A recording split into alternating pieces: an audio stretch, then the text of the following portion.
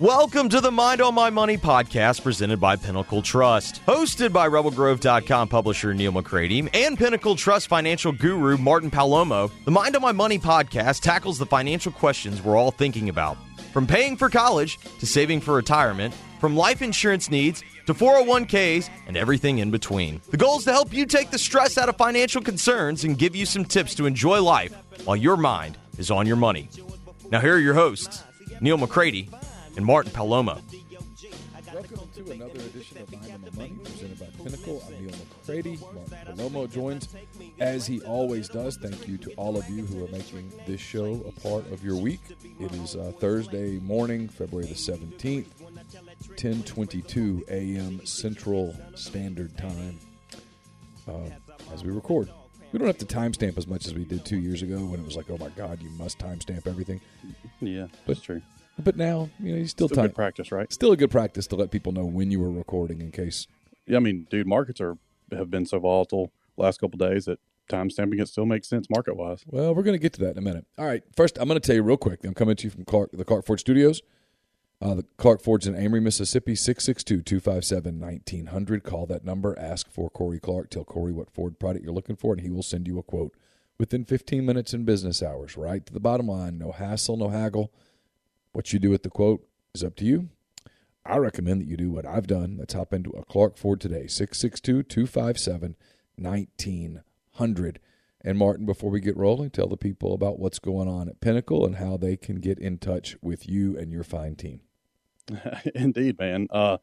We have escaped the year of transition, and we are now, into our year of kind of, I say cleanup. Cleanup sounds like the wrong word, but we've made huge changes, within the company, like changing our platform, our technology. So we're, right now we're meeting with clients, making sure everything's hooked up, everything's working the way it's supposed to for clients.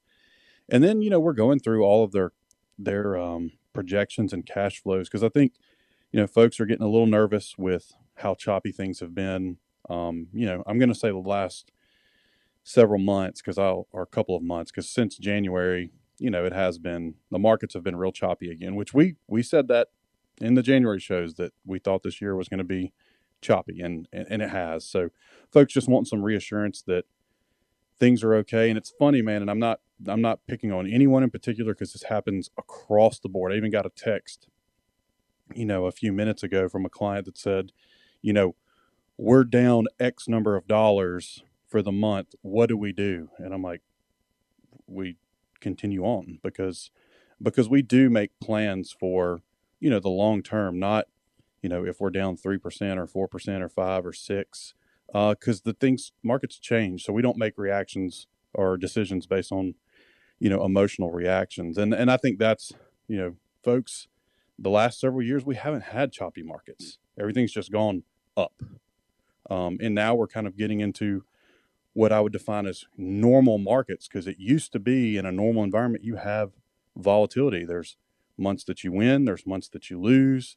And, at the end of the year, once you cobble everything together, you're up 7% or 8%, not the month, not like the last couple of years where it's like, January's up, February's up, March is up, and every month is up. And you get to the end of the year and you're like, we made 40% this year. Like, that's not normal. So we're just kind of readjusting folks back to, what expectations look like in reality. And as we're escaping this, I guess 10, 12-year period of not fantasy, but not normal, environment. So, man, that's kind of, if folks are kind of getting that same reaction where they're going, oh my gosh, last year was so good. And then this year, I'm down 6, 7, 8, 9, 10%.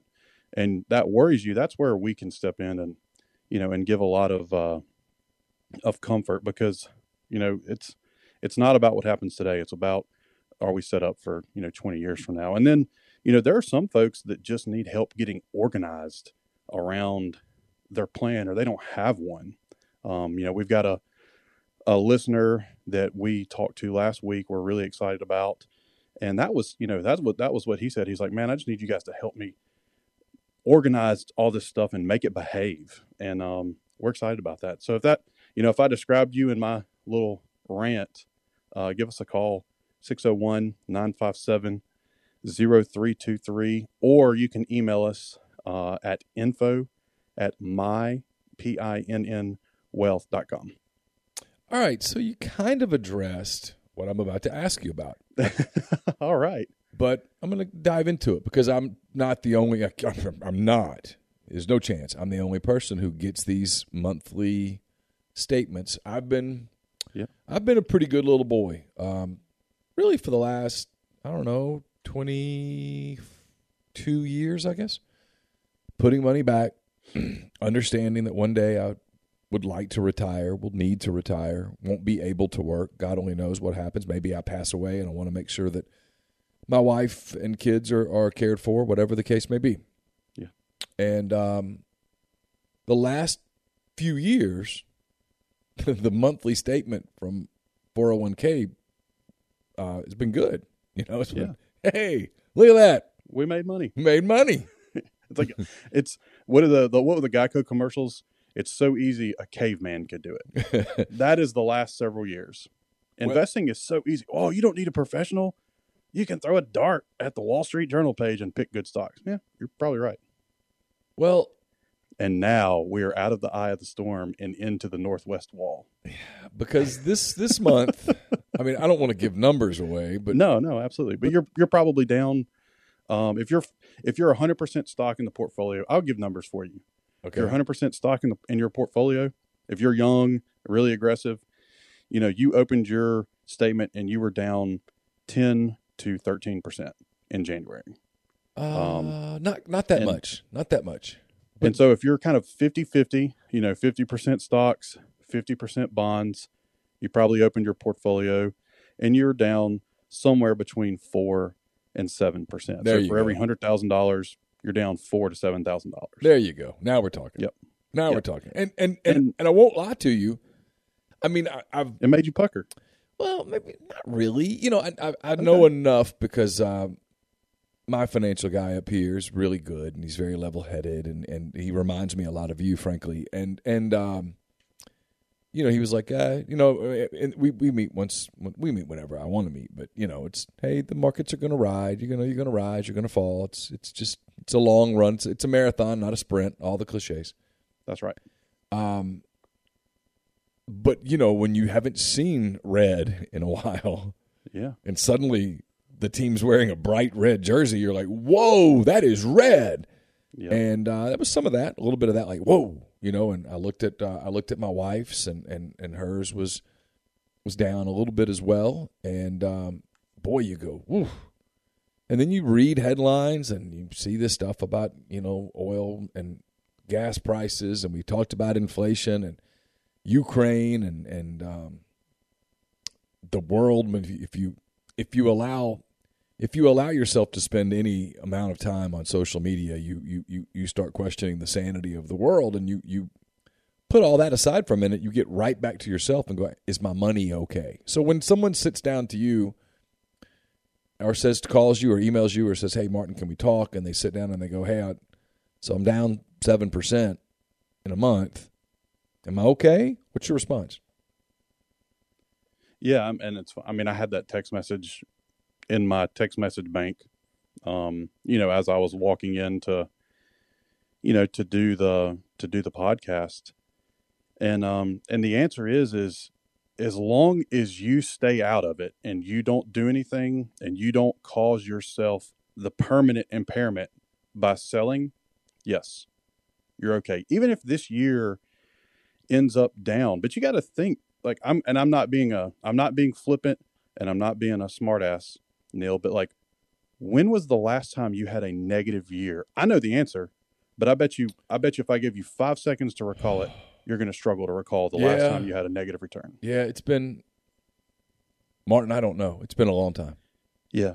It has been a long time. And the year that you had a negative return, it was a slightly negative return. It was a year when it wasn't panic-inducing. All stocks were down, all bonds were down. Yeah, and you were down like 2-3%. Wasn't a big. That's right. Wasn't a big deal. That's right. And that's why you don't even remember it. But when was the last time you opened your portfolio or your statement and you were like, "Oh my gosh, we lost a lot of money in a really short period of time. I can tell you exactly when that period was. Yeah, it was like Tuesday. That was well before Oh. before this month. But it was March and February of 2020. Yeah, that's true. When COVID hit. Yeah. And everyone panicked, right? And they were like, "Oh my gosh, what do we do? What do we do?" And all good advisors, I don't care who you work for, I don't care, what your investment philosophy is. All good advisors that were worth their weight at all told their clients, take a breath. We are not going to make any changes. We're not selling out of anything. We are going to stay the course. And the advisors that told their clients to do that, and those clients that listened, they ended the year with a very positive return. It was, but the stock market was down 37% in between February and March of 2020. So if you made the decision to exit in March, if you were the most unlucky person in the world and you said, I can't handle the roller coaster, I'm out. And, you sell on March 23rd. So you sold at the bottom of the market and you said, I'm just going to sit in cash until I feel better about it. You missed the rebound. You locked in your losses and you missed the recovery. And even if you said, okay, in May or June, I'm comfortable getting back, into the markets, you missed it. Because the week after, March 24th through the end of March, through April 1st, your portfolio, the return in the markets was like 10, 12%. I mean, you missed the bulk of the recovery. So the saying goes that time in the market is a much more efficient and better tool than timing the market. Because when you time, you have to be right twice. You got to be right when you exit, and you've got to be right when you get back in. And some people can be lucky enough to be correct on when they get out, but those people are very rarely correct on when they get back in. So it's, take a breath. I know it sucks. It sucks for us as professionals too, because we're like, oh my God, I wish that we could do something about this. But a professional who set up a portfolio for a long-term investment outlook cannot get concerned with, a 10% drawdown in the markets, because those things happen quickly and frequently, and you can't time those things. Now, what we did, and we have an investment discipline at Pinnacle where anytime the market gets down below, if it's down 20% or greater, we start buying more stock, which seems like the crazy thing to do, right? The market's falling and you're going to buy more. Well, yeah, because when it's beyond down 20%, it's overdone. So we're going to back the truck up and go to the bank once we load it up, which is what we did in March. Yeah, it's why it's why I allow myself to look at my statement and go, oh God, and then I very quickly go, nope, on to the next. I mean, I open up a podcast about the Thunder or something. I'm gonna listen, talk basketball for a minute. I'm in it. I'm at this point. I mean, I'm on the ride, right? So if the ride's going to crash, I'm in till the end. But history says that the ride's not going to crash. History says that this is just the part of the ride where you feel like your seatbelt's kind of loose, but it's really not. Yeah, and I'm glad that you're using that analogy, because it's an analogy that I use. My mentor is the one who taught it to me, David Russell. And he was like, look, what he would tell clients is, you are on a roller coaster ride. Now, depending on, how the portfolio is positioned, your downhill may be, a 91-degree drop that's 500 feet long, or it might be, a 15% drop that's 20 feet long. You might experience a different drop depending on how the portfolio is. But when you hire a professional, all you're doing is you're buying 2 tickets for the roller coaster ride, one for yourself and one for me. And my job is, when we are going down the 91-degree drop that's 500 feet long, is to keep your ass in the seat and say, dude, we're not bailing here. This is when you die if you bail. We bail when the ride ends, and the ride ends at death. And frankly, it's when you just sort of close your eyes, right? You just close your eyes, throw your hands up and go, woo! Yeah, and just don't look. I guess is my point. You just close your eyes and don't look for a minute. And if you trust the people that are like people like you guys at Pinnacle, you just kind of keep rolling along. But and look, this isn't to criticize the people who panic, because I get it. I get how someone could look at 2 or 3 months back in 2020 and go, "Oh God." And then there's all this. I mean, you talk about misinformation, right? There is so much information out there about everything, about markets, about Ukraine and Russia and COVID and masks. And see, dude, I don't even know anything about Ukraine. I mean, I know about Ukraine and Russia, but like realistically, and this sounds also so flippant. Man, this is the day of flippant comments. But is it going to impact the U.S. economy much if Ukraine and Russia get into a skirmish? I mean, probably not. Maybe Lockheed Martin and Boeing sell more weapons or something like that. And I don't know, man. I mean, conflicts, they'll have the fear factor, but then they just resolve themselves.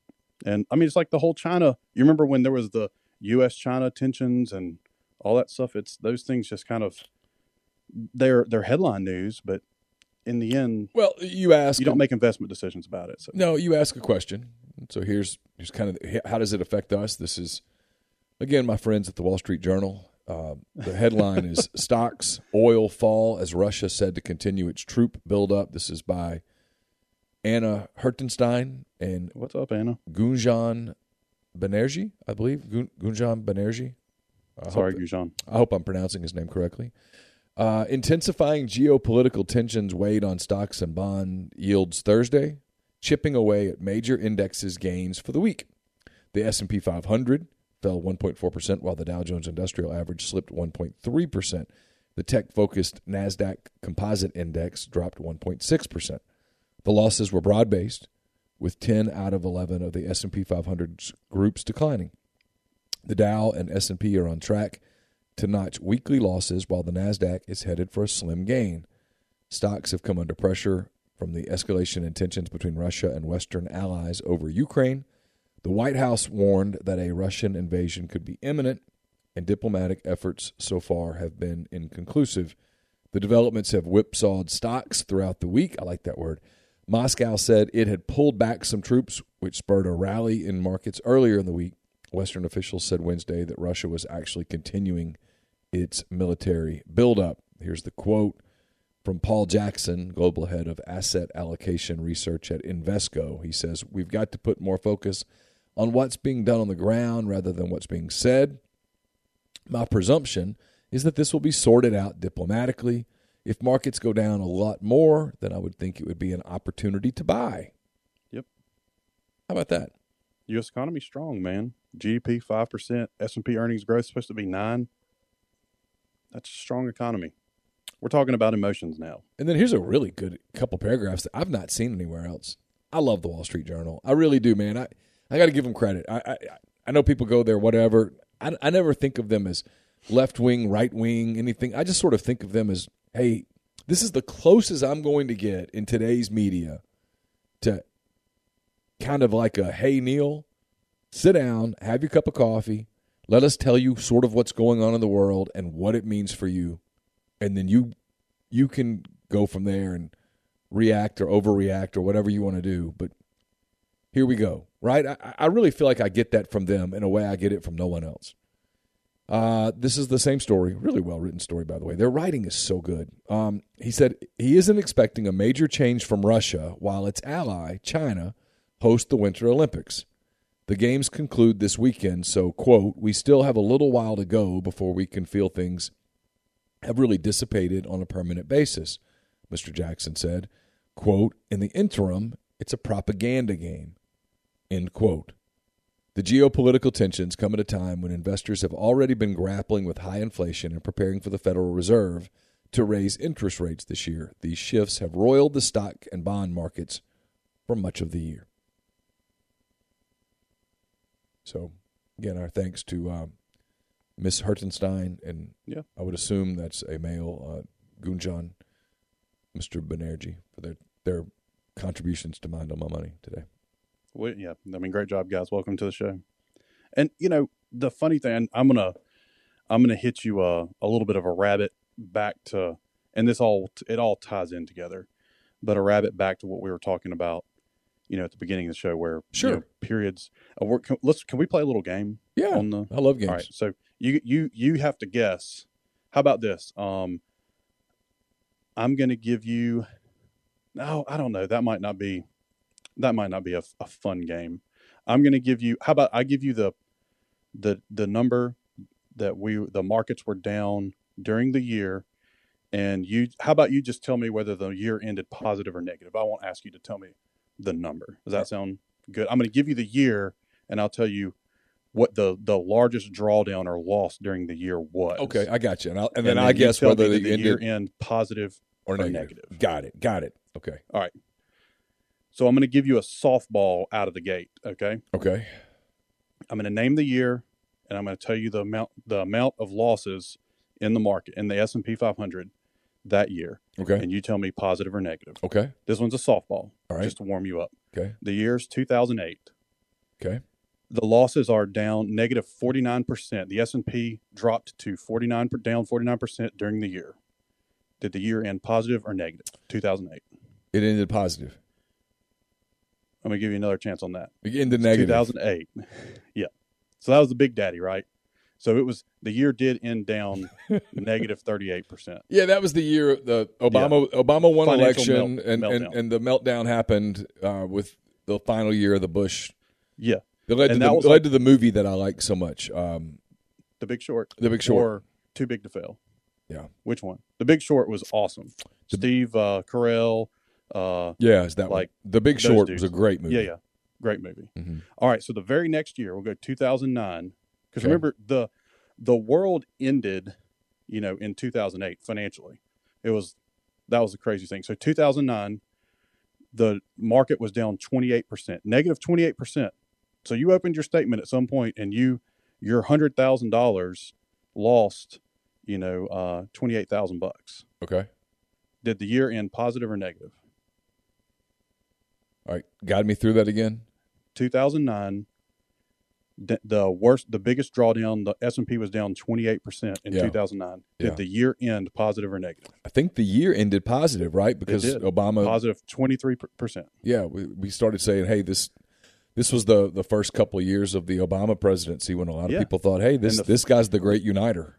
And the Fed got real active, brought interest rates down to zero, and tried to help the markets recover.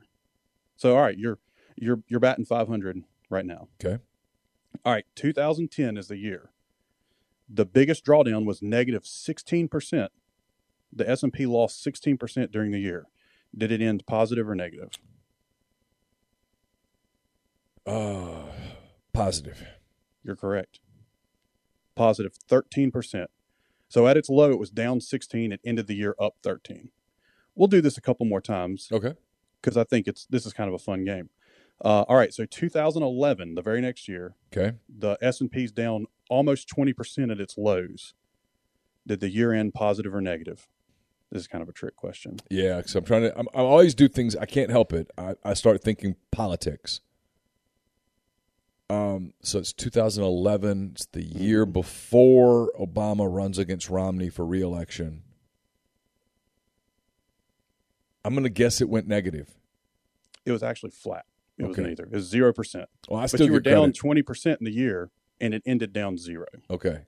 So let's call that a positive because you didn't lose money. Because if I recall correctly, that sort of set the tone, right, for Romney to sort of run an economics-based campaign.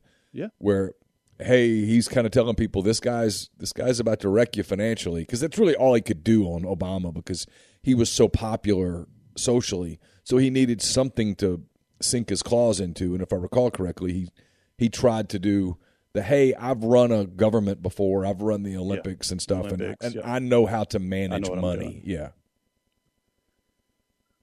Yep, you're spot on. All right, 2012, very next year, mm-hmm. The lows were down 10%. Did it end positive or negative? I'm almost positive it ended positive. It ended positive, up 13. Yeah. All right, 2013, the low was down 6%. Only 6%. Did it end positive or negative? First year. I mean, I could be wrong here. This is just a guess, but because I don't recall Isn't that funny? I recall 11 and 12 better than I do 13. I guess because 13 was the first year of a presidency. I'm trying to remember the 14 midterms, what happened.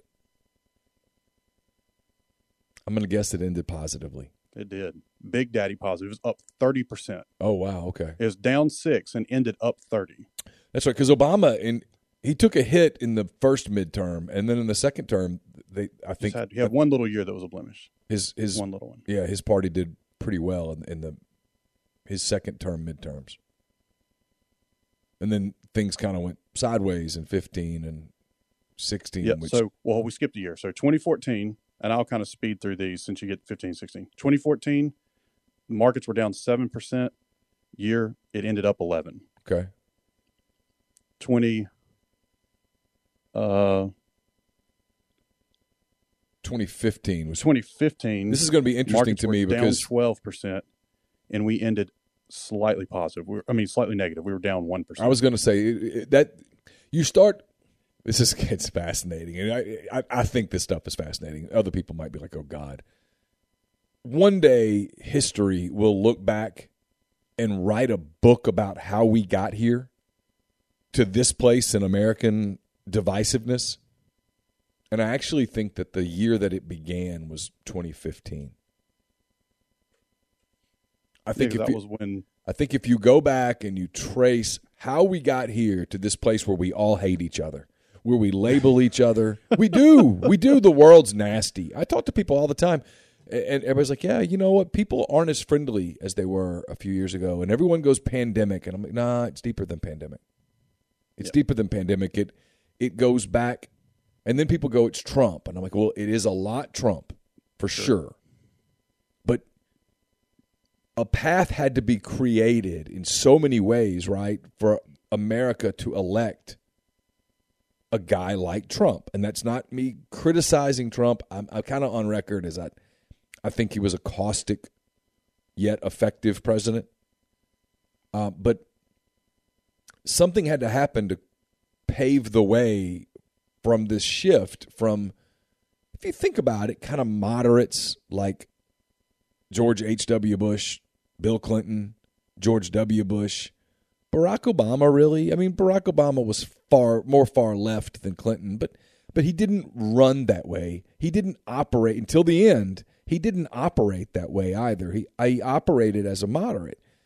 And so something had to happen starting in 2015, and the markets taking a little bit of a hit, people getting a little scary, set up a path for where we got to today. I think blaming just Trump or blaming just the pandemic is really short-sighted. Yeah, and I think there's a lot of things that happen, inside of the years too, and some of it has to do with politics, and some of it has to do with, other things that do drive markets, but.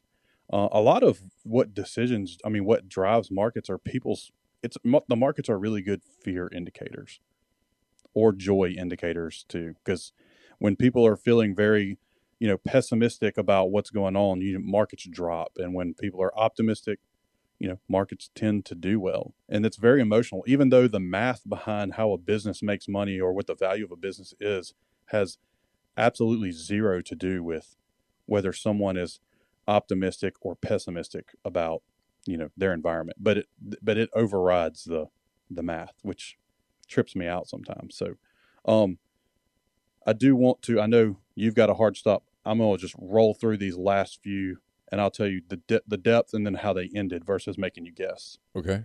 So 2016, and this was a chart done by JP Morgan, which is really awesome. 2016, the drawdown was 11%. The year ended positive 10. 2017, the drawdown was down 3%. The markets ended up 20. 2018, markets were down 20%. The year ended down 6. That was the one I asked you in the beginning of the show. Do you remember the last time you had a loss? And I meant for the year. And you said, yeah, it was Tuesday. So 2019, we were down 7% at our lowest, ended the year up 30. 2020, obviously, that was what we just referred to, the March February, March of COVID hitting, we were down in the upper 30s. The year ended positive 16%. And then last year, we drew down 5% at our lows, and the year ended for the S&P up 27. And then right now, I'm going to guess the S&P is probably down in the 10% range. That's probably at the right. moment. That's probably right. I haven't looked at the numbers, today. And the S&P has been swinging pretty drastically. Like if you look at the days, the percentage it's swinging up and down, it's been, pretty big chunks. It'll be down 2%, up 1%. It's not little bitty. Yeah, it's not little bitty small chunks. It's down 1.05% and dropping as we speak today. Yeah. And so the funny thing is, I kind of watch this stuff all day. Yesterday, markets opened down. We were down, the Dow's down like 400 points at its low. And then as the day progresses, you get to the very end and it's like, it ends up being flat or slightly positive. That's what happened with the S&P yesterday. So, it just depends on when people look at, like, if yesterday morning you looked at the TV at, I'm just going to make a number up here, Neal. You looked at the TV at 9 o'clock and the S&P's down 1%. You might be like, oh my God, markets are shit today. And then I don't see the TV until, 3 o'clock in the afternoon. And it's like the S&P ended flat. I'm like, okay, it was not a very busy day in the markets today. And our perspectives would be totally different. And neither of us are wrong, right? It just depends on when we looked at it and then how we react. So I'm curious because I'm always curious. But people will ask me sometimes, like, what would you have done if you didn't go into journalism? And my stock answer is I would have been an attorney because I think I would have really enjoyed law. My second answer, believe it or not, Martin, is I would do what you do. Man, there's always a spot for you at Pinnacle, man. Well, you never know. If you hang the boots up at, at MPW, then, we can establish the Oxford office, man. I mean, if you want to talk numbers, we probably could pull something off. But I would, and so I'd be curious here. Like when you're watching the markets through the course of a day. Yeah, I don't. So I'm gonna answer your question right there. Okay, go ahead. You can finish your question. If you were to, do you look at the overall market, or do you go inside for looking for certain stocks or certain genres, if you will? Yeah. Well, and the short answer to your question is I don't look during the day, and we make no decisions based off of what happens, during the day. But what can happen is, you can look at some things because not all stocks are created equal either. The S&P 500 today is very weighted towards technology, whereas, a decade ago or 2 decades ago, it was very weighted towards, energy or oil stocks. So, if I looked at the S&P 500, I'm going to make up a scenario. Let's say that the Fed comes out and says, hey, interest rates are going up, inflation is high. Without even looking at the market, in my head, I'm going to go, okay, technology stocks are going to be down because tech stocks use a lot of leverage to grow their businesses. So they use a lot of debt. So the cost of debt is going to go up, which means that their earnings numbers are going to be, even smaller if they have any, or their losses are going to be bigger because they have, larger debt responsibilities. And then I'm going to expect the tech sector to be down. Tech sector is a large part of the S&P. It's almost all of the NASDAQ. So the NASDAQ is going to be down, and it's a large part of the S&P 500. So the S&P is probably going to be down. But, companies that are in the Dow, and the Dow is only made up of 30 stocks. So, and they are generally like, cash flowing companies that don't necessarily rely on debt, to do what they need to do every day. And I would say, it probably has less of an impact on a company like Walmart or, Disney that doesn't require, a ton of debt they're cash rich. They don't require a ton of debt to operate, and they're more attractive to an investor who's looking for income and it might not be making money in their bonds. So I can, say all those things in my head and then look at the market and go, okay, that makes sense for what I would have thought. But then sometimes I look at the market and I go, I have no idea why it crapped the bed today. And no one can explain it. You know, and the talking heads will try to. They'll try to call it, you know, tensions here. You know, Bob said blah, blah, blah, and markets crash or blah, blah. And the truth of the matter is sometimes they think the market just does what the market does because people need cash or people have cash. There's not a reason. You know, there was no event that caused the market to move, but the talking heads have to explain everything away. They can't just be like, well, I don't know why the markets did what they did today. They just did it. That's not a very good answer. No, you know, and sometimes it's it's funny. In journalism, people have gotten mad at me when someone will ask a question and I'll just say, I don't know. Yeah, I think that's a great answer. But when you don't know. I can't begin to tell you how many people are like, hey, no one's paying for you to say I don't know. And I'm like, but if I don't know, I'd rather pay for truth. If I don't know, I don't know. Like I can try to find out. I can talk to some people, but like someone will say, hey, is Ole Miss recruiting so-and-so in the transfer portal? I don't know. That doesn't mean I'm never going to know or I won't make an effort to find out, but it means at this very moment, I don't know. And someone will say, well, you know, there's a connection there. Okay, well, so what? That doesn't necessarily mean anything. I mean, there might be he's got a teammate who used to play it. So that doesn't, sometimes that means something. Sometimes it doesn't. I'll try to find out. And that approach is often I found, I don't want to label people. I'm going to be careful here. Most journalists, including journalists who cover markets, are from one particular bent of life. And sure, I have discovered that people who lean that direction typically prefer to be the smartest person in the room. And the smartest person in the room never doesn't know. So I think that's where some of that comes from. But you know, man, I respect someone so much more when they can look at me and say, you know, man, I don't know the answer to that.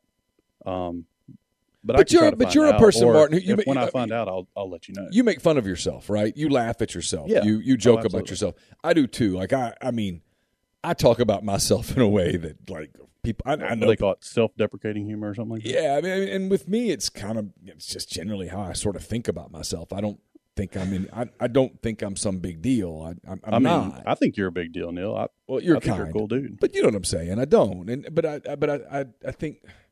But I'm in the minority in my field. I mean, a dramatic minority. And I think most of the people in my field are sort of the other way. And frankly, most of them have very inflated views of themselves. And listen, that might lead to a happier existence. I don't know. But I think I don't think so. But I think it prevents them from saying, I don't know what this means. Yeah, it prevents rigorous honesty, which is a trait that I completely respect, and especially another human that's giving me advice about something. Like if I go to my doctor and they run tests and there's something going on, I'd rather him tell me, you know what, man, I really don't know. We're going to try to figure this thing out, but I don't know. Rather than going, oh, you know what, it's just high blood pressure, just to give me a label about something. I'm like, no, man, let's not be lazy and just find something that sounds, you know, somewhat good and pop it in there. Like if you don't know, just say, I don't know. I respect it a whole lot more. Yeah, of course. I mean, just, you know, tell me the truth. Sorry, I'll get off the soapbox. No, well, I've been following this, you know, speaking of, you know, labor disagreements, the Major League Baseball and the Major League Baseball Players Association don't have a labor deal right now. And so spring training was supposed to begin this week, and it has not begun. And they're meeting again today, and one of the questions was, well, you know, what's on the table, and you know, how far apart are they, and is there any reason for optimism? And I had a lot of respect for a couple of the national journalists who were like, there's a lot on the table. They're very far apart. Neither side is budging, and right now, as of this moment, there is no sign. There is no reason for real optimism. Fair enough. It's not what I want to hear. I want there to be baseball. Right. But I'd rather be told that, hey, there's a real chance there's not going to be baseball, or it might not start on time, and frankly, it might not start at all, at which point might be a topic for a summer show if there's no baseball season How do you rebuild a business when you shut the business down? How do you reopen? Yeah, we kind of experienced that in COVID too. How do you restart the engine when you turn it off? Kind of like a diesel, man. It doesn't just crank right back up. Yeah, it's a funny thing with sports too. Like we just had the Super Bowl. NFL's wildly popular. Yeah. You look at young people. Young people don't watch baseball right now. Young people don't talk about Major League Baseball the way they did when I was 15, when you were 15. When you and I were 15 years old, Major League Baseball, even the Braves here in Jackson. Yeah, even if you didn't, everybody's on the Braves. Even if you didn't like it, but you knew players right around the league. Yeah, you did. Baseball players today are not household names in the way that football players are, in the way that NBA players are, in the way that, frankly, because of technology and access to things, the way that some of the European soccer stars are in America today. And if you're baseball, can you afford to not have a season? And dude, do they have labor? It feels like they have labor disputes more than any other professional sport. For whatever reason, yeah. Well, it's probably because the other leagues, the public. Yeah, well, they just get it done. Okay, baseball, for whatever reason, allows their labor agreements to get to the bitter end before anybody goes, hey, you know what? We probably ought to negotiate. We probably ought to sit down at the table. It's the sales guy letting the sales contract expire and then going to the company and going, hey, you guys want to do something else? Instead of 2 or 3 months out going, hey, our agreement's almost up. How do you feel? Yeah, you want to? Would love modify it, renew it. Yeah, would love to renew this here. Are you interested? And Yep, makes sense. So it's kind of what, on a small scale, it's kind of what baseball does. And then they look up and there's so much angst. And they hate each other. And boy, when you hate each other, it's hard to go to the table and budge. And the players hate the owners, and the owners appear to hate the players. Which is crazy. And so they sit at the table, and the truth is, and then the public is out there going, these damned owners. Yeah. It's like a divorce. It is. On view for the world. It is like having two divorcing people. And not only are you trying to get them to agree on how you divide everything and who sees the kids win, but we also want you to get back together, remarry, and love one another. Yeah. Whoa. Well, that's not going to happen. And so that becomes the problem, is that you're forcing them into at the table and they're just staring daggers at one another, and that's so I don't know. Anyway. Neal, I have a really good idea for us. Okay. If for whatever reason you decide to get, out of journalism, and I decided to no longer, help people with their finances, we need to start a consulting firm and just go very logically, simply solve the world's problems. Oh, I thought you were going to say we'd be billionaires. I thought you were going to say become divorce attorneys. No! Where we look them in the eye and go, "You guys, no, you guys." No. Dude, nope. No. Because I would just be like, "Look, guys, this is we're done." Yeah.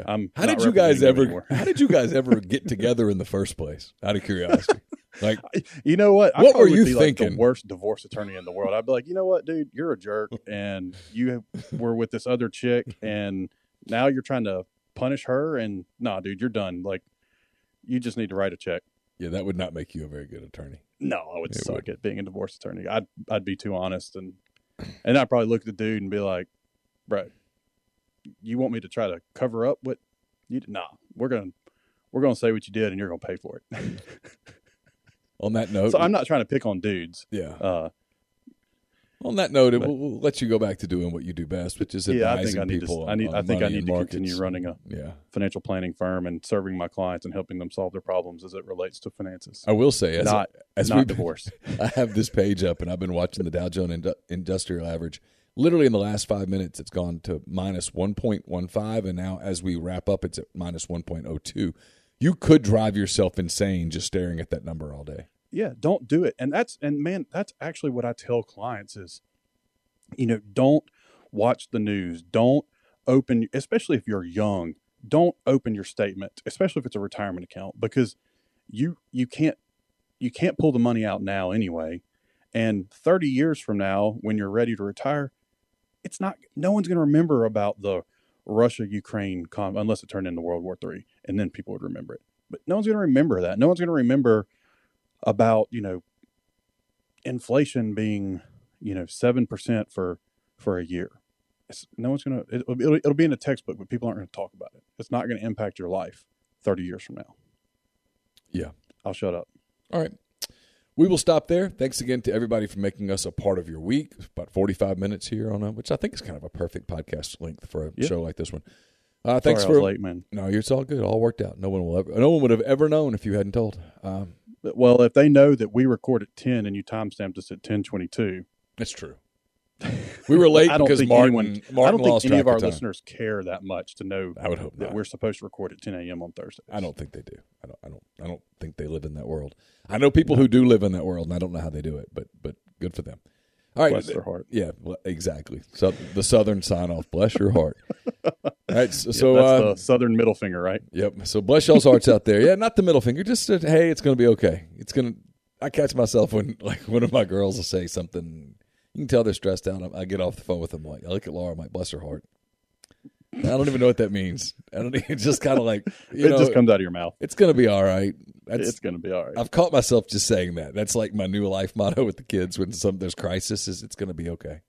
Yeah, it's going to be okay. It will, or it doesn't matter. Like it's so funny. I've got to go. I know, but I catch myself with a test just going, "Hey, just do the best you can. Study. Yeah, do the best you can. It's going to be all right." And that's all I ever ask. And if they come back with a 60 on it, they just made a 60. What damn different? And who am I to judge, right? It's going to be all right. We're going to get through it. I mean, you're not at MIT. You're at Arkansas or wherever, and it's fine. Just go have fun. Have a nice weekend. Be young. That has become my life advice, and I don't know whether that makes me Father of the Year or the worst father ever. And I think you could probably argue either way. All right, definitely makes you Father of the Year. We'll stop there. Thanks for your time, Martin. Thanks for you guys out there in the cybersphere listening to us wherever you listen to podcasts. Please do us a favor and tell a friend, hit the like button, stuff like that. And don't forget to get in touch with the people at Pinnacle. It's mypinwealth.com, MYPINN wealth.com, info@mypinwealth.com. For Martin Palomo, I'm Neal McCready. Until next time, take care.